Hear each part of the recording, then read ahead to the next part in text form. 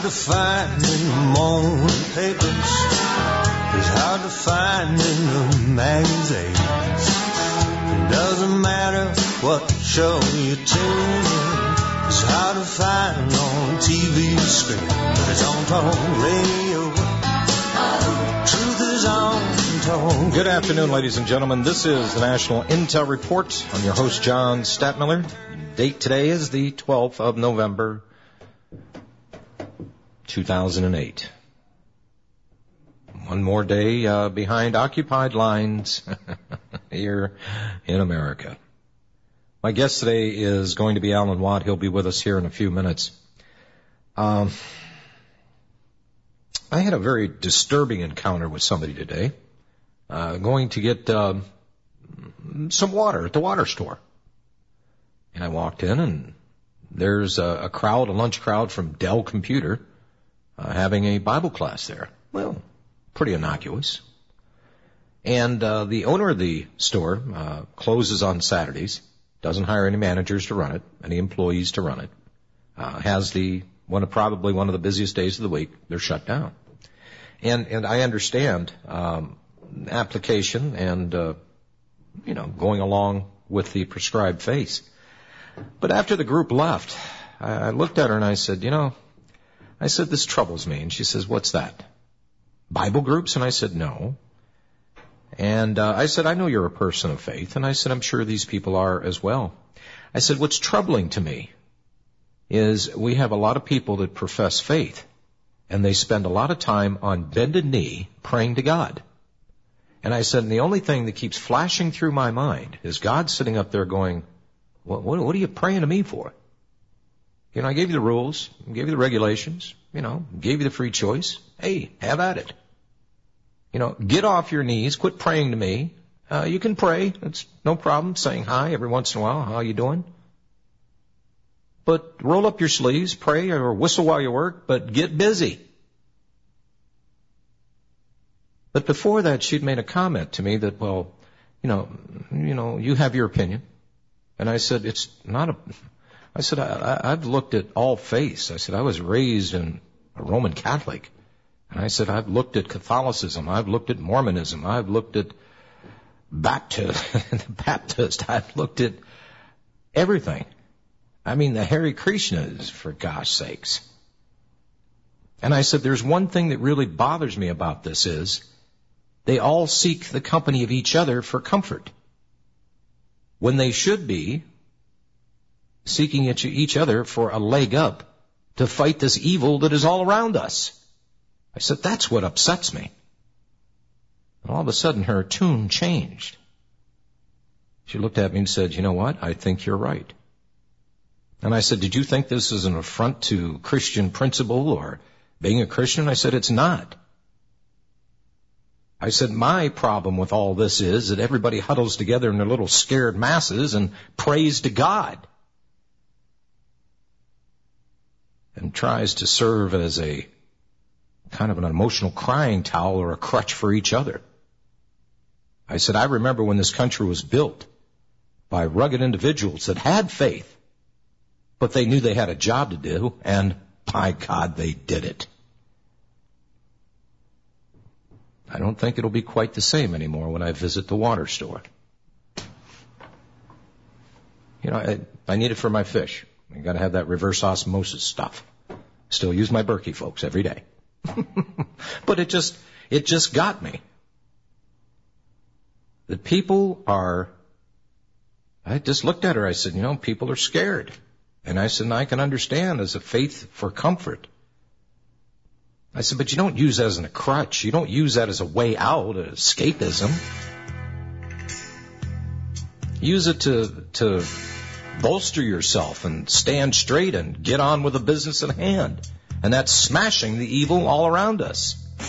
And I don't care if you're a Buddhist. I don't care if you're a Catholic. I don't care if you're a Mormon. I don't care if you're a Baptist, a Methodist. I don't care what you are. Stand up and fight this stuff.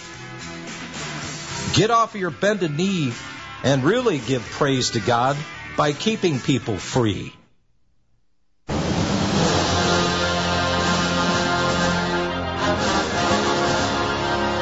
Get ready for Real Talk Radio. You're listening to the National Intel Report with your host, John Stadtmiller.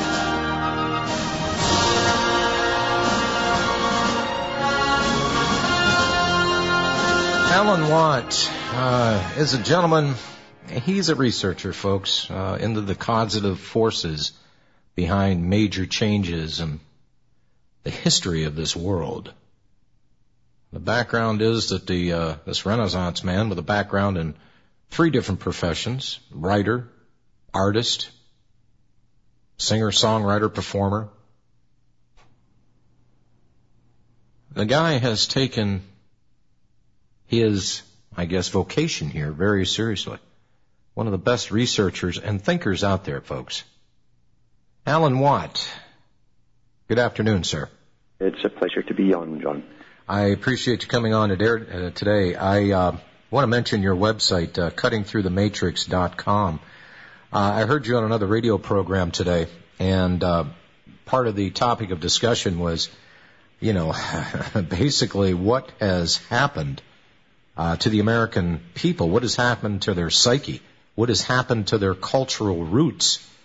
And after I listened to you today, I'm at a store and I look at the front page of USA Today, and there's a picture of Barack Obama in color embracing a woman, ex-military, standing there on 2 prosthetic legs. And I'm looking at this and I'm thinking, how sick is this? But I know what the picture was intended to do. It was intended to evoke emotion. And all that I see was abject sorrow there. It didn't do anything for me but make me shake my head, Alan, and go, I know what that was designed for, and I know the response that they were looking for, and I know the response that they got. Yeah, it's sad. Everybody is exploited, and especially the ones that are the willing fools, and those who put uniforms on today to go off and gain some personal power and have status in society, generally from the lower classes themselves, are just used and abused right to the end. Even when they lose their legs, they'll still be used for someone else's propaganda and photo opportunity, because Obama has already said that he's going to bring in a form of national service. And the breakdown of that national service, this is going to be, it's going to be the Kennedy deal here on steroids. We used to have different programs of which you could volunteer your time, but it was completely voluntary. But we're talking about something a little bit different here, akin to maybe Brown Shirts organization here in the United States. Alan, give a breakdown on that. Well, there's been other people too. I've noticed there's professors of history and politics that have looked at the scenarios in third world countries and how different groups can be set against each other to bring whole countries down. We saw this with Rhodesia, South Africa, and so on. And Rhodesia and South Africa did not fall because of the popular African will. There was big money, big power, and munitions supporting them, and Britain had made deals to stay out of it and allow it all to happen. They can do the same thing within the Americas by stirring up certain groups. They know this too. And I think they'll use all of these means to bring on a form of chaos so they can get their totalitarian laws all rammed through. If they go into complete and utter martial law down the road, and they'll use all of these techniques to stir it up. Whenever you have children dressed up in uniforms and shouting mantras, whether it's Mao Zedong's Little Red Book or anything similar to it, you're in deep, deep trouble because you're watching indoctrination at work. And people who get uniforms, we saw this in Nazi Germany, we saw it with the young communist associations with their uniforms. We're in big, big trouble. And this isn't Obama's agenda. He's just another puppet for those behind him. And we've had Brzezinski and others talking about this new problem that they'll have to face in the United States. They've tried to get the national draft through on a few occasions in different bills. Every year it appears. And it's going to be reintroduced under a disguised version. A national civilian security force at home is one thing they want within the United States. And when that happens, you really are in war mode. The whole culture from children upwards are being militarized into a long-term war mode, and this is their 100 years war they're talking about. They also want to police the entire Middle East. They have Iran and Iraq and Syria actually to go through afterwards, and they know they'll have to have everyone in uniform going overseas at least for 2 or 3 years, maybe even 4 years of their lives. This is a long-term agenda. Again, the conditioning process, and this is what prompted my call to you today, because I see this conditioning process continuing. Many people think that because Barack Obama now is in office, that this is a cultural shift or if you will, I love the term that they use, the sea change here in cultural definition in this country. But I saw a story on MSNBC today where they were talking about they arrested some Klan members because they recruited a woman from Oklahoma, got her into the camp. Evidently, she didn't want to join, and she ended up murdered. And, of course, they had their set groups out there, their supposed front people for the hate crimes. And I'm listening to this, and all I'm hearing is the multiculturalism terms being thrown about. That people that aren't accepting of this or that they're not tolerant, that they're not this, they're not that. And, Alan, I'll be honest with you, I've about had it up to my eyeballs here with the white guilt routine.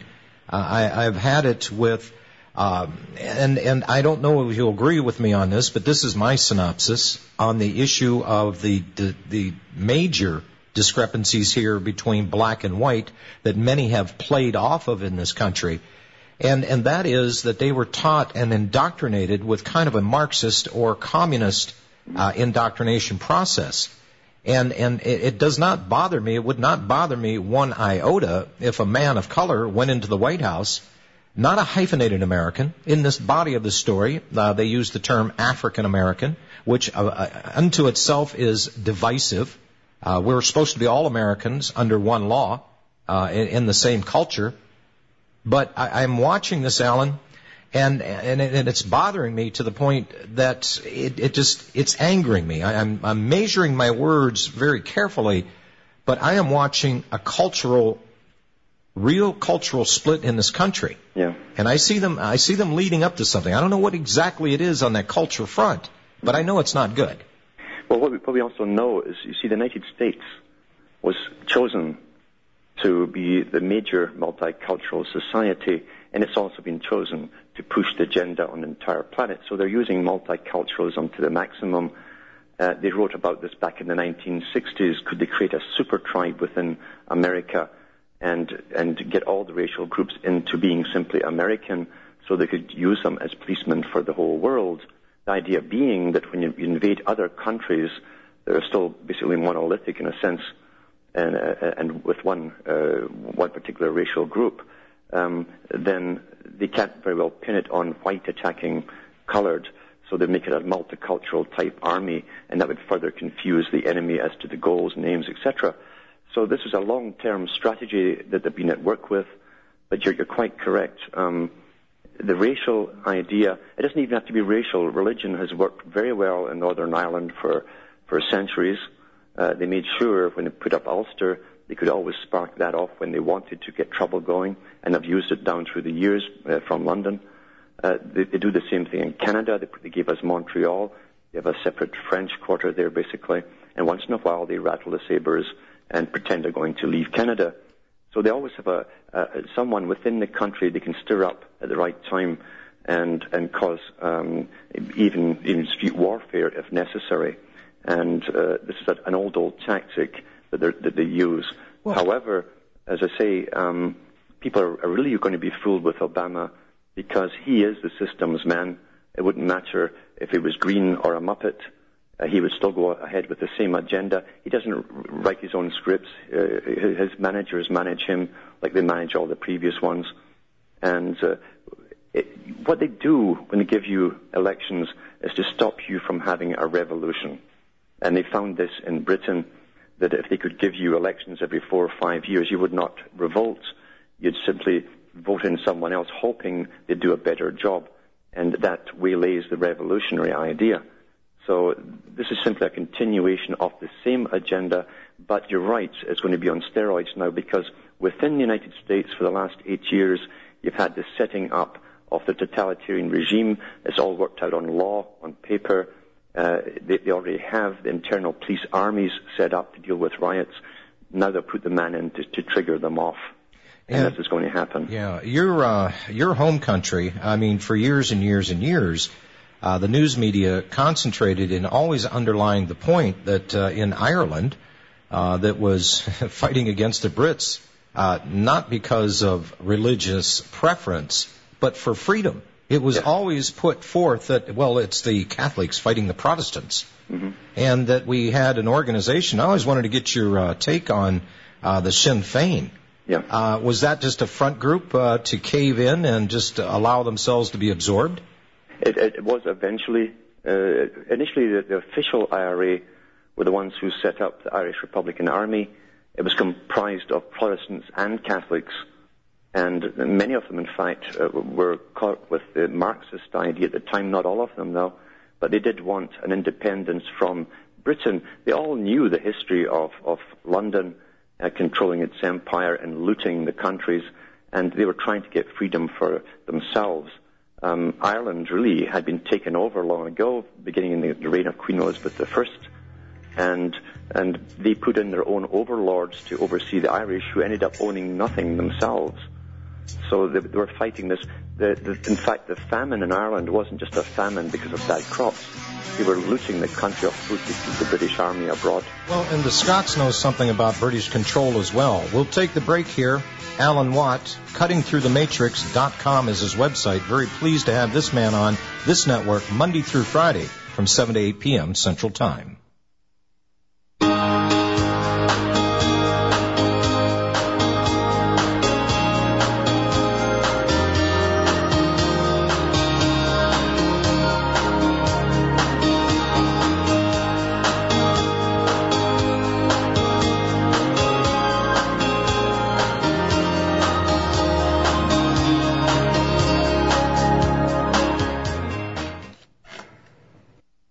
We are back. Tried to play a clip here for some reason. My computer did not want to work. Alan, in this country today, we have seen, and I sniffed this out, there was some confusion as to what was going on with our banker buddies. And at the outset of this, we saw our United States Congress vote down any bailout packages.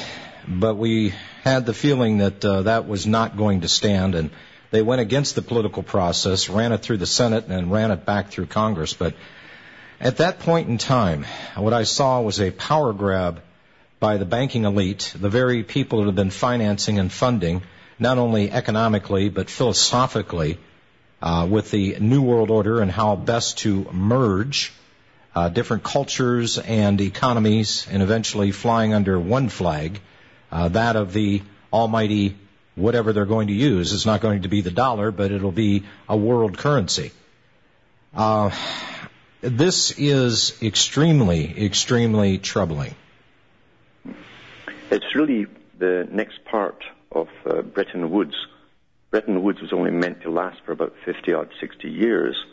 And then the new system was to come in, and John Maynard Keynes, who basically drafted up the Bretton Woods Agreement with the particular economy that's been running us for the last 50, 60 years, said that the system that they hope to bring in eventually, part two, would be a world where everyone in the world, every citizen of the world, would be in service to the world state.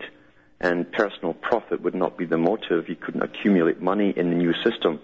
And now we have Brown in Britain coming out with his major speech about that very thing. He called it a new world order and a new economic world order too in the same speech. And he's talking about service to the world state, etc. This is where they planned to bring us to a long time ago.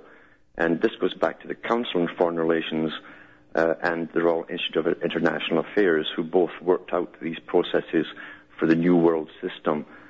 So all they're doing at the moment is standardizing the world with their wars, destroying the old cultures, creating this monolithic type system, worldwide standardization, and then they'll bring in their new currency. But the new currency eventually, as I say, will be not for personal profit or accumulation of wealth. They say themselves that eventually with the government now in your bank account, that's what it's about. They'll be able to dictate to the individual bank holder, and they'll decide what you purchase, what you cannot purchase, and also where you're getting your money from, too. The government now is in charge of your bank account with its public-private scheme of theirs, and that's going to be used as a control factor, as Bertrand Russell said a long time ago, where they'll issue you a set amount of credits ultimately at the beginning of the week. You will not be able to save them up. You must use them. And everyone then, at the bottom level at least, will all be very, very equal, as they say. So this is all part of a long-term strategy which has been published long ago over and over by the books of the big authors and promoters of this incoming system. This is subject matter that a lot of people, and the New World Order has been talked about. Kofi Annan, I remember several years ago, declaring that the New World is in disorder. It seems that they couldn't get their game plan together. They had too many personalities and divergent plans. We have seen Senior Bush talk about the New World Order. We've seen him give speeches at the United Nations. We have Gary Hart. We have this guy saying that, here's a chance for putting together the New World Order. And Alan, I don't think there's anybody in the information business that does not know this for what it is. Yes. But they will not talk about it because, well, there's, quite frankly, through the corporations, there's too many advertising dollars. It's their jobs that they must hang on to. I'm sure they're given a script as to what specifically not to talk about. Yeah. Even Ron Paul himself mentioned the New World Order in several of his speeches, but it's the best-kept secret that nobody knows about. They were in denial about the free trade area of Americas, about the consolidation of Canada, United States, Central America, and South America. This really is the grand conspiracy, and I've heard people deny that and call people like ourselves, Alan, tinfoil wearing hatted individuals or just conspiracy theorists. It is, in fact, a well thought out, going on for tens of years, hundreds of years, the grand plan, and it's the conspiracy nobody wants to talk about. Yes, H.G. Wells, who was a propagandist for this organization, for the Royal Institute of International Affairs, which spawned the Council on Foreign Relations, he called it, in his own book, the open conspiracy, because you can find the data from the big non-governmental organizations that really run the system they're calling democracy. They have the biggest say, they have the biggest financial backing, they have the ears of politicians. In fact, many of them are in politics or in the bureaucratic circles. And so it's an open conspiracy. The mainstream media simply doesn't talk about it, but the books are published by the authors themselves. Right. We got to take this break. We'll open up the lines if you have any questions of Mr. Watt. The website, cuttingthroughthematrix.com, 800-313-9443.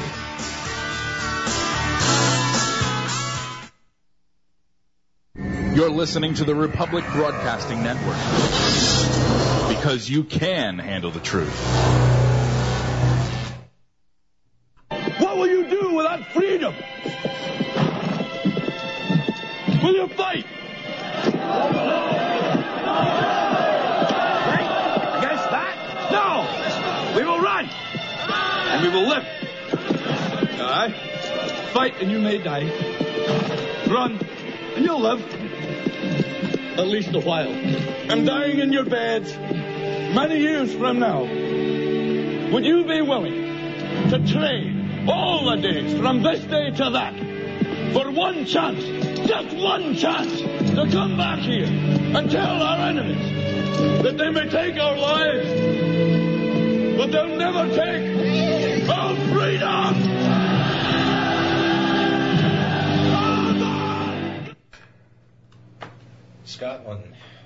Scotland had a little problem here. Yes. and it goes on. This is probably, Alan, real tough for people because they're being faced with a situation and they know in their heart, they may not know all the details, they may not know the mechanizations or the machinations behind it, but they all know that something very bad is coming. And to not speak out against it, as once said, that a coward will die 1,000 deaths, but a brave man but one. And this has got to be causing a lot of problems with the cognitive disconnect for a lot of people. It is. It definitely is. People, mind you, they've been under such an immense attack their whole lives long with the food and the injections and the massive entertainment industry, which has put them into a state where they can hardly tell fact from fiction anymore. They're witnessing what used to be shown in fiction with SWAT teams and armies of SWAT teams as a regular daily occurrence now just about everywhere, and now they accept that as reality. So they were trained into this reality, and as long as they stay fixed into the world of fiction, they're never going to wake up or be able to do anything about it. Individually, they think, if I'm okay and I obey all the laws and all the new laws that come down every day, then I'll be left alone. And that's such a lie. They're not going to be left alone at all. It's going to affect every single person, whether you're good or not good. And by good, as I say, it's simply following the latest laws. They're going to come down for everyone. Everyone is to be managed from birth to death in this new world order. It's to be a planned society from cradle to grave. And whatever you do in life will be authorized. You'll have no free will whatsoever. And that's the decisions you have to look at now. Are you going to speak out now and do something and say no? Because once this gets rolling, you can't turn it back. It will not turn back. It is an avarice beast for sure. It apparently, they've had to change tact and game plan from time to time. There was a lot that even made it into the political arena down here in Texas with their Trans-Texas Corridor. Governor Perry, he seems like the dodo bird. He's not around anymore. He's gone by way of the dodo bird. Very few public appearances. And basically, down here in Texas, we kicked George Bush Jr., that's what I like to refer to him as, kicked his butt on this issue, but it's a temporary victory. There is a lot at stake here. And what's troubling about this, I mean, you can even hear the smattering of truth, even in financial shows, where they will say that, the United States doesn't have the chance of recovery because, well, they have no manufacturing jobs. They have no manufacturing bases. They are just a service sector. They have just been reduced to consumers. We cannot build or make our way out of this hole that we're in right now. Yes. And that was planned and discussed back in the 1980s with the free trade negotiations. They knew perfectly well where they were bringing the whole of the Americas to its knees, basically. They knew as well that a service economy, it was discussed, a service economy is like a dog paddling in the water. You can only paddle for so long, then you have to get out or you drown. And it's a temporary fix, a service economy, and then you simply start plunging down through debt. If you don't produce and manufacture, then you do nothing but accumulate debt, and eventually the debt would bring you under. This was all discussed. It was understood at the time. We were sold down the river. Everyone was sold down the river, in fact, in negotiations, and we're seeing the effects of it now, and it's going to get a lot worse, an awful lot worse. Look at the money that they're putting the American taxpayer on the hook for the bailouts of the banks, which is going to be an ongoing thing as well. That means that 10 generations from now, the children are still going to get born into slavery to pay this off. Well, and it can't really be paid off. It can't, no. Yeah, the very nature of it, you cannot retire a debt with a debt instrument. Yes. It is not possible, and I don't see any of these banks saying, well, okay, well, thanks, American taxpayers, for the break you've given us, buying up all our mistakes and our bad assets on our books. And by the way, when we finally do unlock this thing, we'll give you a reprieve. We'll make zero interest loans to you. I don't hear them forgiving the juice, as I like to call it, from the international bankster gangsters, Guido and his juice. There's not going to be a break from this. There's going to be no break, but then again, the intent is to bring a new system in, as I say, where everyone that's born will be in service to the world state. That really is the whole purpose of it eventually. Well, and apparently General Motors and Ford have run into a wall here. Paulson kind of flipped on them today. There was a lot of talk through the Pelosi, through the Congress, that there's going to be a bailout package for General Motors or Ford. Mm-hmm. And I'm wondering, Alan, because the thought occurred to me, people have said, well, do we necessarily need General Motors or do we need Ford because somebody is going to be making cars? And then the thought struck me. If General Motors and Ford goes bankrupt, well, then you can clean out the people in the management that help get them, their respective companies in trouble. Yep. But the beauty of a bankruptcy is you get to go in on pennies on the dollar and buy up existing assets. Mm-hmm. And there would be another windfall for them. They could literally break the union because all bets are off, contracts are canceled, retirement benefits would not be paid. So that would be a great escape for these people to do. And I think, and I don't know, I could be wrong on this, but I'm looking for them not to bail out or not to give any monies to General Motors or Ford. Let them go bankrupt. And then if they're going to be bought out by another company or there's funds available to restart them under a different badge, by the way, I think that ultimately that would work better in their benefit, would it not? It certainly would. Things are changing. In the past, they always, every few years in Canada too, every other country, the same thing. Those that were involved in the military-industrial complex, and so Ford and GM supply the military too with lots of equipment, generally declare they're in trouble every few years and get bailed out by the public, and that's what they called corporate welfare. And so we've had it here in Canada too with the biggest companies, but things are changing now, as I say. They do want to clean out the ones at the top, I'm sure, and bring in the new. And you'll probably get foreign ownership anyway, which doesn't really matter in this day and age because most of the biggest shareholders are the same few families that own the dominant shares in every major corporation. And as Thomas Jefferson warned, that you allow these bankers in and allow them to foster and grow the corporations around them, yep. The country that you used to own will be yours no more. It'll be gone. Yes. And with the beautiful thing about compound interest is you can never pay it off. It's a wonderful scam.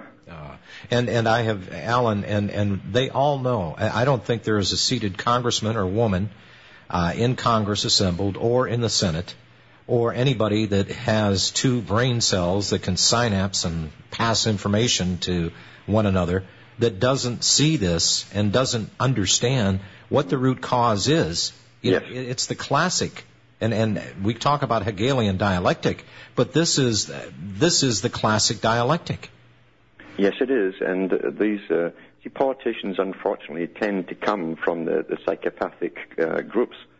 They seek power, they get in, and they hope to benefit personally throughout their life. They don't care who comes after them, but it's time this present bunch got it through their heads that what's coming down is going to affect them too.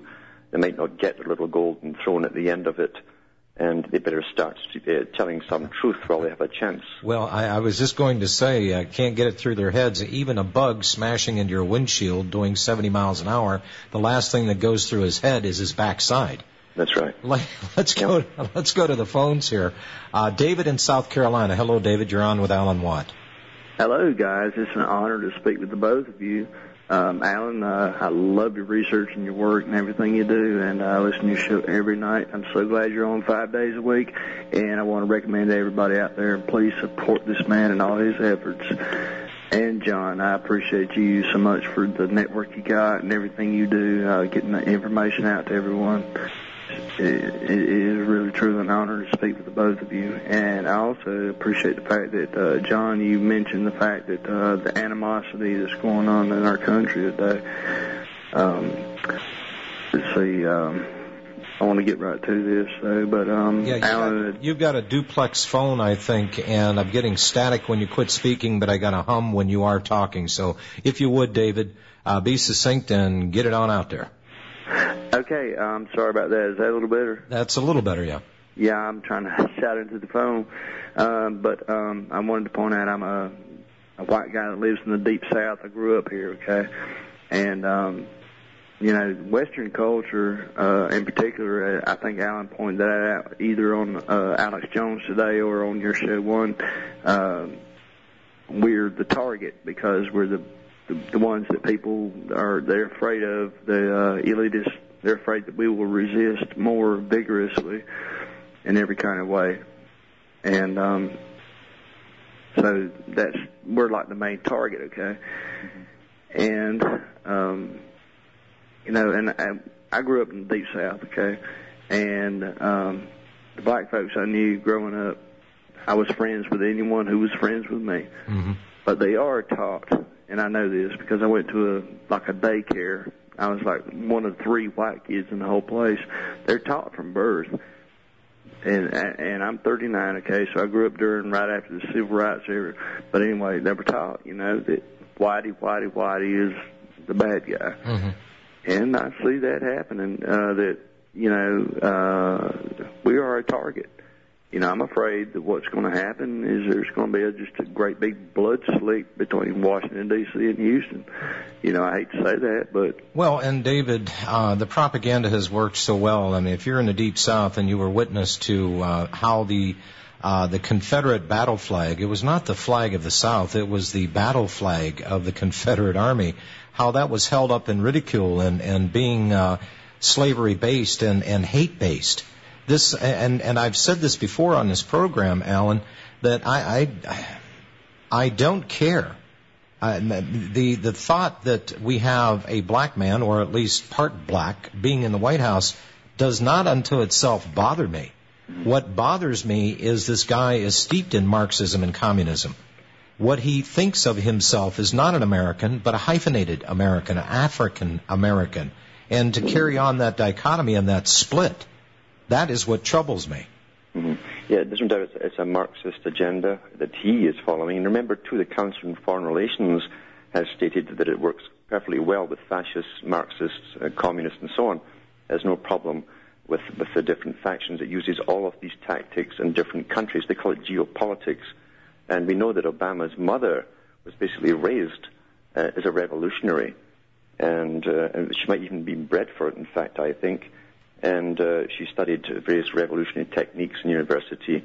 That seemed to be her goal. So she has raised this man for his global position. He is an internationalist, first and foremost. Mm-hmm. He's not really an American at all. And it's an international agenda. And you've got to understand Marxist policy. They do not have any distinctions between color, race, religion, or anything else. You're simply a Marxist or you're not. So don't be fooled by the color thing. They will use the color card down the road if they want riots to start within the United States. I have no doubt about that whatsoever. Mm-hmm. And all you would need truly is for the government to say they've defaulted on their payments for welfare, etc., and the riots would start in a flash. Yeah. So I always warn people, don't follow anyone. If you really do identify as a group, you're in trouble already because the big strategists have planned the future wars by using you in the group. You have to retain your individuality, and whoever I approach as a friend will be a friend. I don't care who they are, right. And I don't see them as part of a group. I like individuals, not groups. Exactly. David, thank you for your call. I appreciate it. I don't know if you heard my few minutes at the top of the program, Alan, but I ran into some people today, and I was just as an observer watching what they were doing, and it was a Christian group, and they had their leader, and I did not say anything. I just observed, and the woman that owned the shop, I had made a couple of comments to her, and I said, I see this as being rather sad, and she said, what? And she thought I was attacking Christianity, and I said, no, I'm not.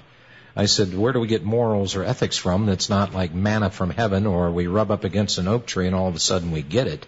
I said, I'm not anti-Christian or anti any religion or faith out there. I said, but what I see it as is a refuge for people rather than them acting and standing against evil that it is all around them.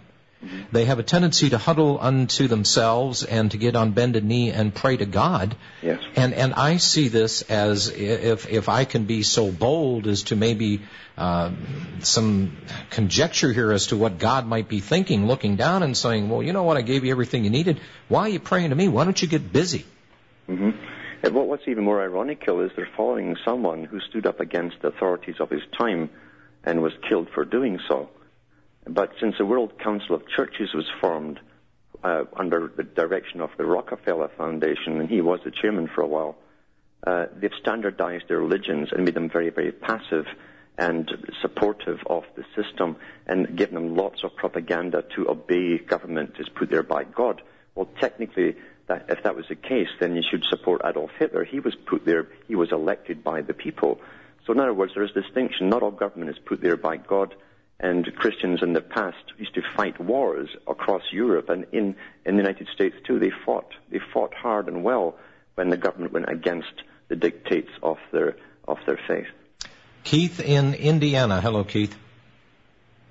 Yes, good afternoon. Hello. I wanted to call in the Alan show a few times. I'm just curious about one thing. I just wondered, Alan, are you a believer in the Word of God? There's a lot of truth in there. I know it's been warped as well. And I think if you go along, the problem today is you have to fit into a pigeonhole that's been pre-made for you. You can find nothing wrong in the New Testament as far as living your life goes. The problem, again, comes down to dogma that follows when you create organized religion and groups. So I really have little to do with them. I find them too passive and too Well, I agree with you there, but did you ever consider that maybe for a couple hundred years these denominations have not even been close to the truth at the foundation? Oh, I know that. They were taken over a long, long time ago. In fact, war was declared by the secret societies and the Rosicrucians on the Vatican in the 1500s. And that was their prime target at the time. Then, of course, they used Protestantism, and then they attacked that. Keith, hang on a second. We've got to take the break. I'll hold you over. My guest today, Alan Watt. Very pleased to have this man on the network Monday through Friday, 6 to 7 p.m. Central Time. Folks, it would do well to listen to the man and what he has to say.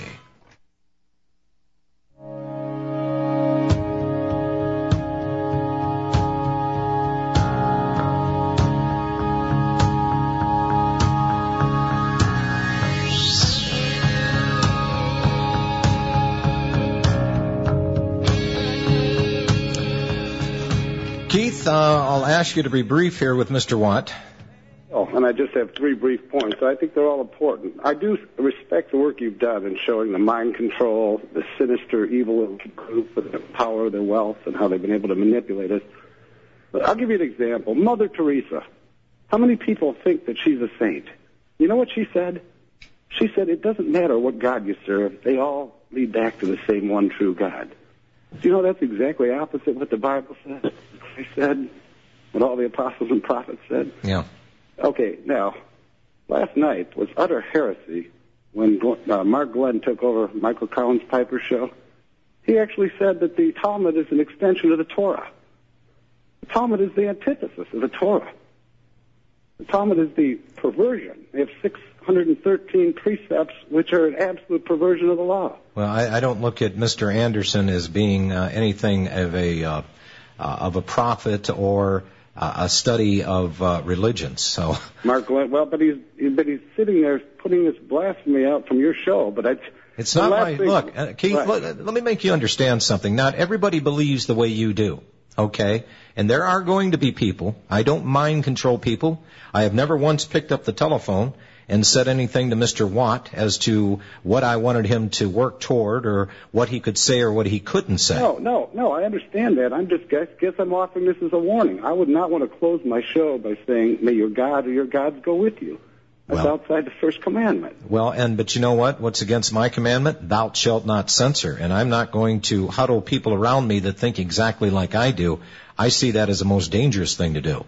Well, you know, your problem, John, is you're given over to interpretation. Well, like all the denominations. Keith, I got a lot of problems, but you and I have been through that on these programs, and I quite frankly, I'm not going to entertain them. You had your say. I don't block you from coming on this network, but you have an agenda and you work it. And I'm never mean or nasty to you, but you have a point of view, and you want other people to conform to your point of view. And, hey, what can I tell you? Peter in Canada. Hello, Peter. Hey, John. Hi. I just wanted to point out something. You notice how after the Feds blew up the Murrow building, and of course they had their little, Manchurian candidate, so that could be blamed on the militia, so that way they could basically unleash the hounds onto the militia. Well, I was at ground zero on that deal, I can tell you. Yeah. Now, I noticed that, after the 19 Islamic Keebler elves with the box cutters did 9/11, you notice how they never sicked the feds onto the Nation of Islam?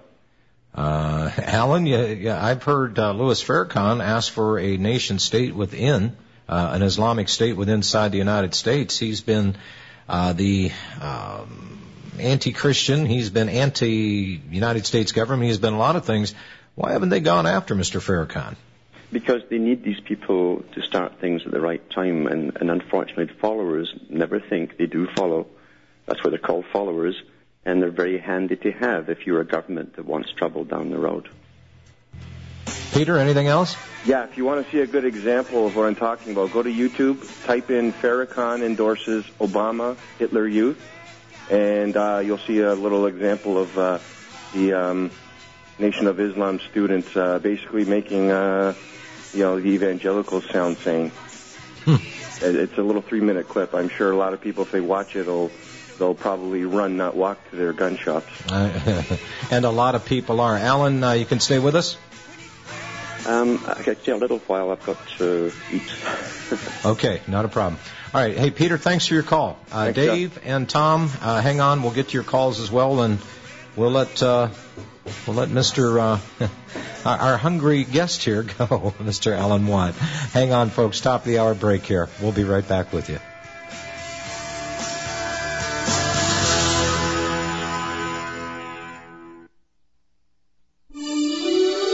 This is RBN, the Republic Broadcasting Network.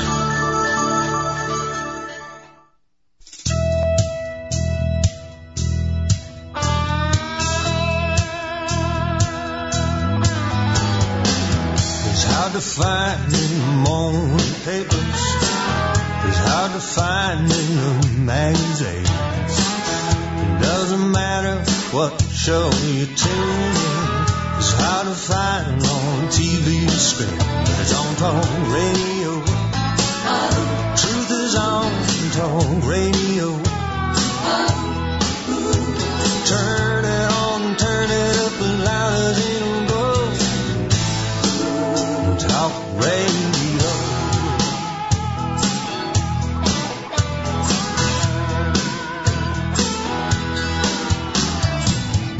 Double talk is all you get, and you wanna hear it straight.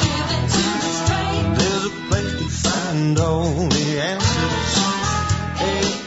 We're back, ladies and gentlemen, second hour of the National Intel Report on this Wednesday, 12th of November, 2008, right in the middle of the takeover of the New World Orderites. Alan Watt, I am sitting here watching what the Congress assembled has done, so they can look as if they're in service of the people because we're in this financial crisis. I have seen what has gone on and what's going to continue to go on. And the problem I'm having here, the very same people, any thinking individual that looks at 1929, that looks at 2008, there's one inescapable conclusion one must arrive at, and it's been the fault of the very same people both times, the banks themselves. Yes, and it's what's obvious, too, is they never, ever fixed the problem in the first place, so it could not happen again. They left all the same things wide open, the doors wide open, so they could use the same techniques once again. And no one's ever watched the big investment companies closely enough. It's never been done. They've been given a free hand. And let's be honest, too, the whole stock market's been rigged all along because the feds were dumping money into it each time their major corporations were falling. So why would they pull it now? They could have kept this bubble going for as long as they wished to. The reason they've done it now is to bring in the second part, as I say, of the Bretton Woods, the new system where we'll be in service to the world state. And government is hand in glove now with dictating policies into the banks right down to your personal bank account. It's more control over the individual. That's what it's about. And we knew this right from the start. The hunt for Al-Qaeda, the putting down of these Islamic extremist terrorists that have infiltrated every corner of the earth. They had to do that to justify, right in front of everybody, right in plain sight, bringing about the police state, to offer excuse why they needed to snoop and poop on your emails, why they had to listen to your phone calls, why they're screening you at your job, why they're checking you at checkpoints. We have a 100-mile buffer area now that the inside the United States, by the way, folks, where 2/3 of the United States population lives in, that the Border Patrol are now stopping people within that 100-mile corridor, completely ringing the United States. Yes. It's incredible, the totalitarian plans that have been put into effect. And because the average person hasn't had personal contact with the repercussions of them yet, they're going along in their dream state thinking everything is just wonderful. But shortly, all of these laws that have been put on the books, all of these agencies that have been given massive power and firepower too, will be kicking a lot of doors in as we go into this totalitarian regime. There's no doubt about it. The U.S. will get more of this than any other country because it's the only country that ever had at least the memory or the idea of freedom, and they want to quash that. No other country in the world had this kind of idea that you had personal, individual civil rights and liberties and so on. Yes, and the right to your own earnings, the right to your freedom, the right to your liberty. You could contract without the permission of the government. That has changed. Tell you what, Alan, can you stay with me until the next break, and then we'll cut you loose so you can go fortify yourself? Sure, I can. Okay, thank you. We'll be right back. We'll take your calls right after this break, folks. We've got a whole new class of opiates to blunt the stench of discontent in these corporation nation states where the loudest live to trample on the least. They say it's just the predatory nature of the beast. Yeah, but the barons in the balcony are laughing and pointing to the pit. Look, they've grown accustomed to the smell. Now people love that we're working.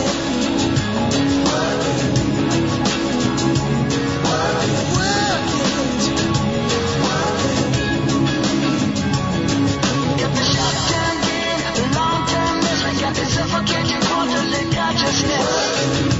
Yes, man, run like a thief. All right, we are back. Don Henley off of the CD Inside Job. Many good tunes, Alan. You've heard that CD, I take it? Yeah. Yeah, many good cuts on that. I think Don Henley knows what's going on. What do you think? Oh, I'm sure quite a few of them know what's happening. Absolutely. Yeah. Tom in Georgia, you're on with Alan Watt.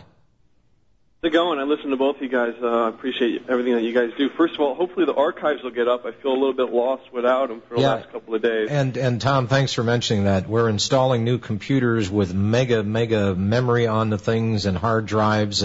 It's extensive, so everybody just bear with us. We're not taking your archives away. We're just making them better. I hear you. I do IT work, so I know what it's like to turn that stuff around. Comment about the churches and about just praying.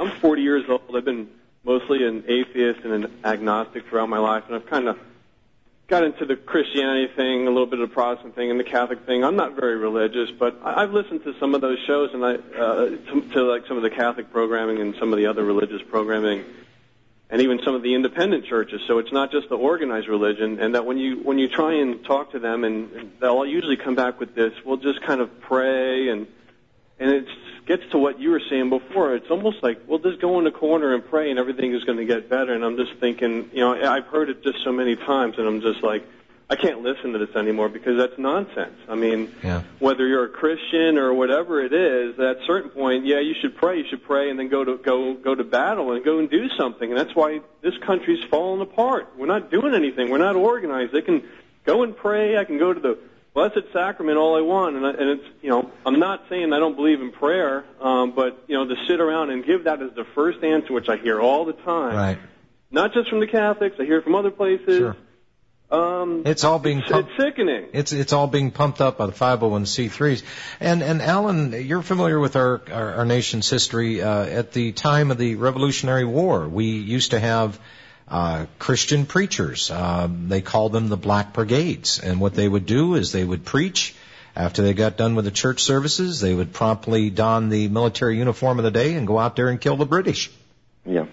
You see, again, religion was always a very powerful instrument, and they had to basically emasculate Christianity, especially in order to conquer, because people did at one time stand up for their rights, and if they thought the government was going against the dictates of their deity, they would fight for their deity. So naturally it came under attack very heavily. They had to atheize pretty well the culture, and have done a very good job of it. We've had 50 years of Hollywood degenerating the culture and people emulating Hollywood. So they're the perfect state now to be conquered, and that unfortunately has happened. It's also a war of the material versus the spirit, as they say, and people are choosing materialism. Now you're in their ballpark, those who rule the world, because that's their ballpark. They run the world of the material goods and services and money and so on. And people have lost their connection to something much higher than themselves.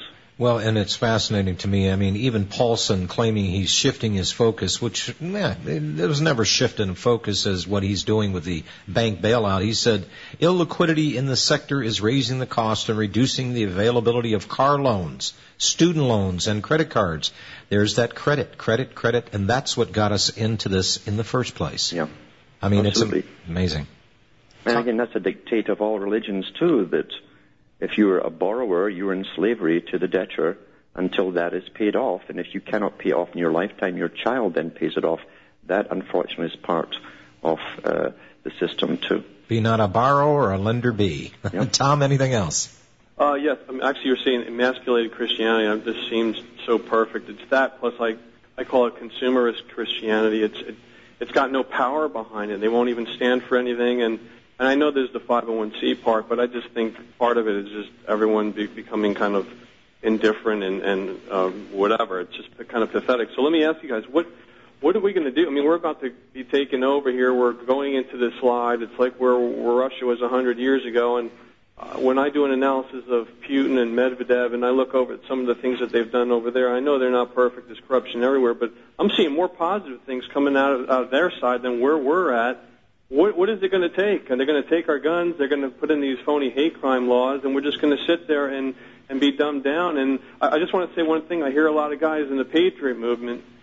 Actually, I hear them. You can hear them in Rush Limbaugh. You can hear them in other places, and they'll talk about how no one's going to take their guns. But you know what? Damn it, I'm telling you, 95% of the people, when they put those laws through, and they tack on there a minimum 5-year sentence, people can be turning their guns over like crazy, because I don't see I don't see us getting pissed off and doing something. Well, we're not organized. Yeah, Tom, there's and be careful what you ask for, my friend, because that's what the militia did during the 90s, and I was there firsthand to watch the organization and then watch it quickly busted apart and people go to jail. Keep something in mind, that there is about 85 million gun owners in this country. And if 90% of them give up their guns, well, that leaves 10% that know what those weapons are for. And what's 10% of 85 million? Isn't that 8.5 million people? That's a hell of an army. And remember one thing. Occupiers have a real problem with occupying. We know the lay of the land. We know our territory. We know the ideology. And we know what we're fighting for. We're fighting against slavery. And at that point in time, Alan, I'm sure you'll agree with this, a man that has absolutely no options, nothing left to lose, he knows exactly what he has to do. Yeah, and as you say, there will be nothing left to lose, because that's when people riot, unfortunately, is when their backs are against a wall. It's human nature. We tend not to you have this window of opportunity where you can make your voice heard, you can stand up against the evil that's coming down, But once that's closed, that window's closed, then you've left with nothing except desperation and unorganized rioting. Mm-hmm. This has to be nipped in the bud now before that happens. Right. But, yeah, the laws are already on the books. They simply have to be implemented, and they will spark it off at the right time. And we're going to go into hell regardless. There's no way around this. We're going to go into hell. Well, you're familiar with Jack McLam, correct? Yes. And his book he put out, Operation Vampire Killer 2000? Yeah. Okay. Rick Dalton, that was with Jack for a number of years, he's about halfway done with the redux of Vampire Killer 2000. And that is going to be made available. And I have suggested strongly to people, to our military and our police, I don't care if they're police departments, I don't care if they're county sheriffs, deputies, whatever the case may be, that we at least let them know. And hopefully we'll get a somewhat of a pass from law enforcement, and working toward this end with law enforcement to let them know what really is at hand, and not to take arms against people that have been left with no choice. I mean, they weren't born into law enforcement. They were born Americans. They were born with an and first and foremost, they're human beings like everyone else. Yes. And their badge and their uniform does not make them superior, and they've got to stop emulating the movies and getting back to following the law rather than acting like tough guys. Yeah. That's what I see happening. We got to say goodbye to Alan Watt here, the man starving to death. And Alan Watt, I thank you for taking this time out on short notice. It's been a pleasure. His website, cuttingthroughthematrix.com. This man is on this network, ladies and gentlemen, with his research and his sound reasoning every day, Monday through Friday, from 7 to 8 p.m. Thank you.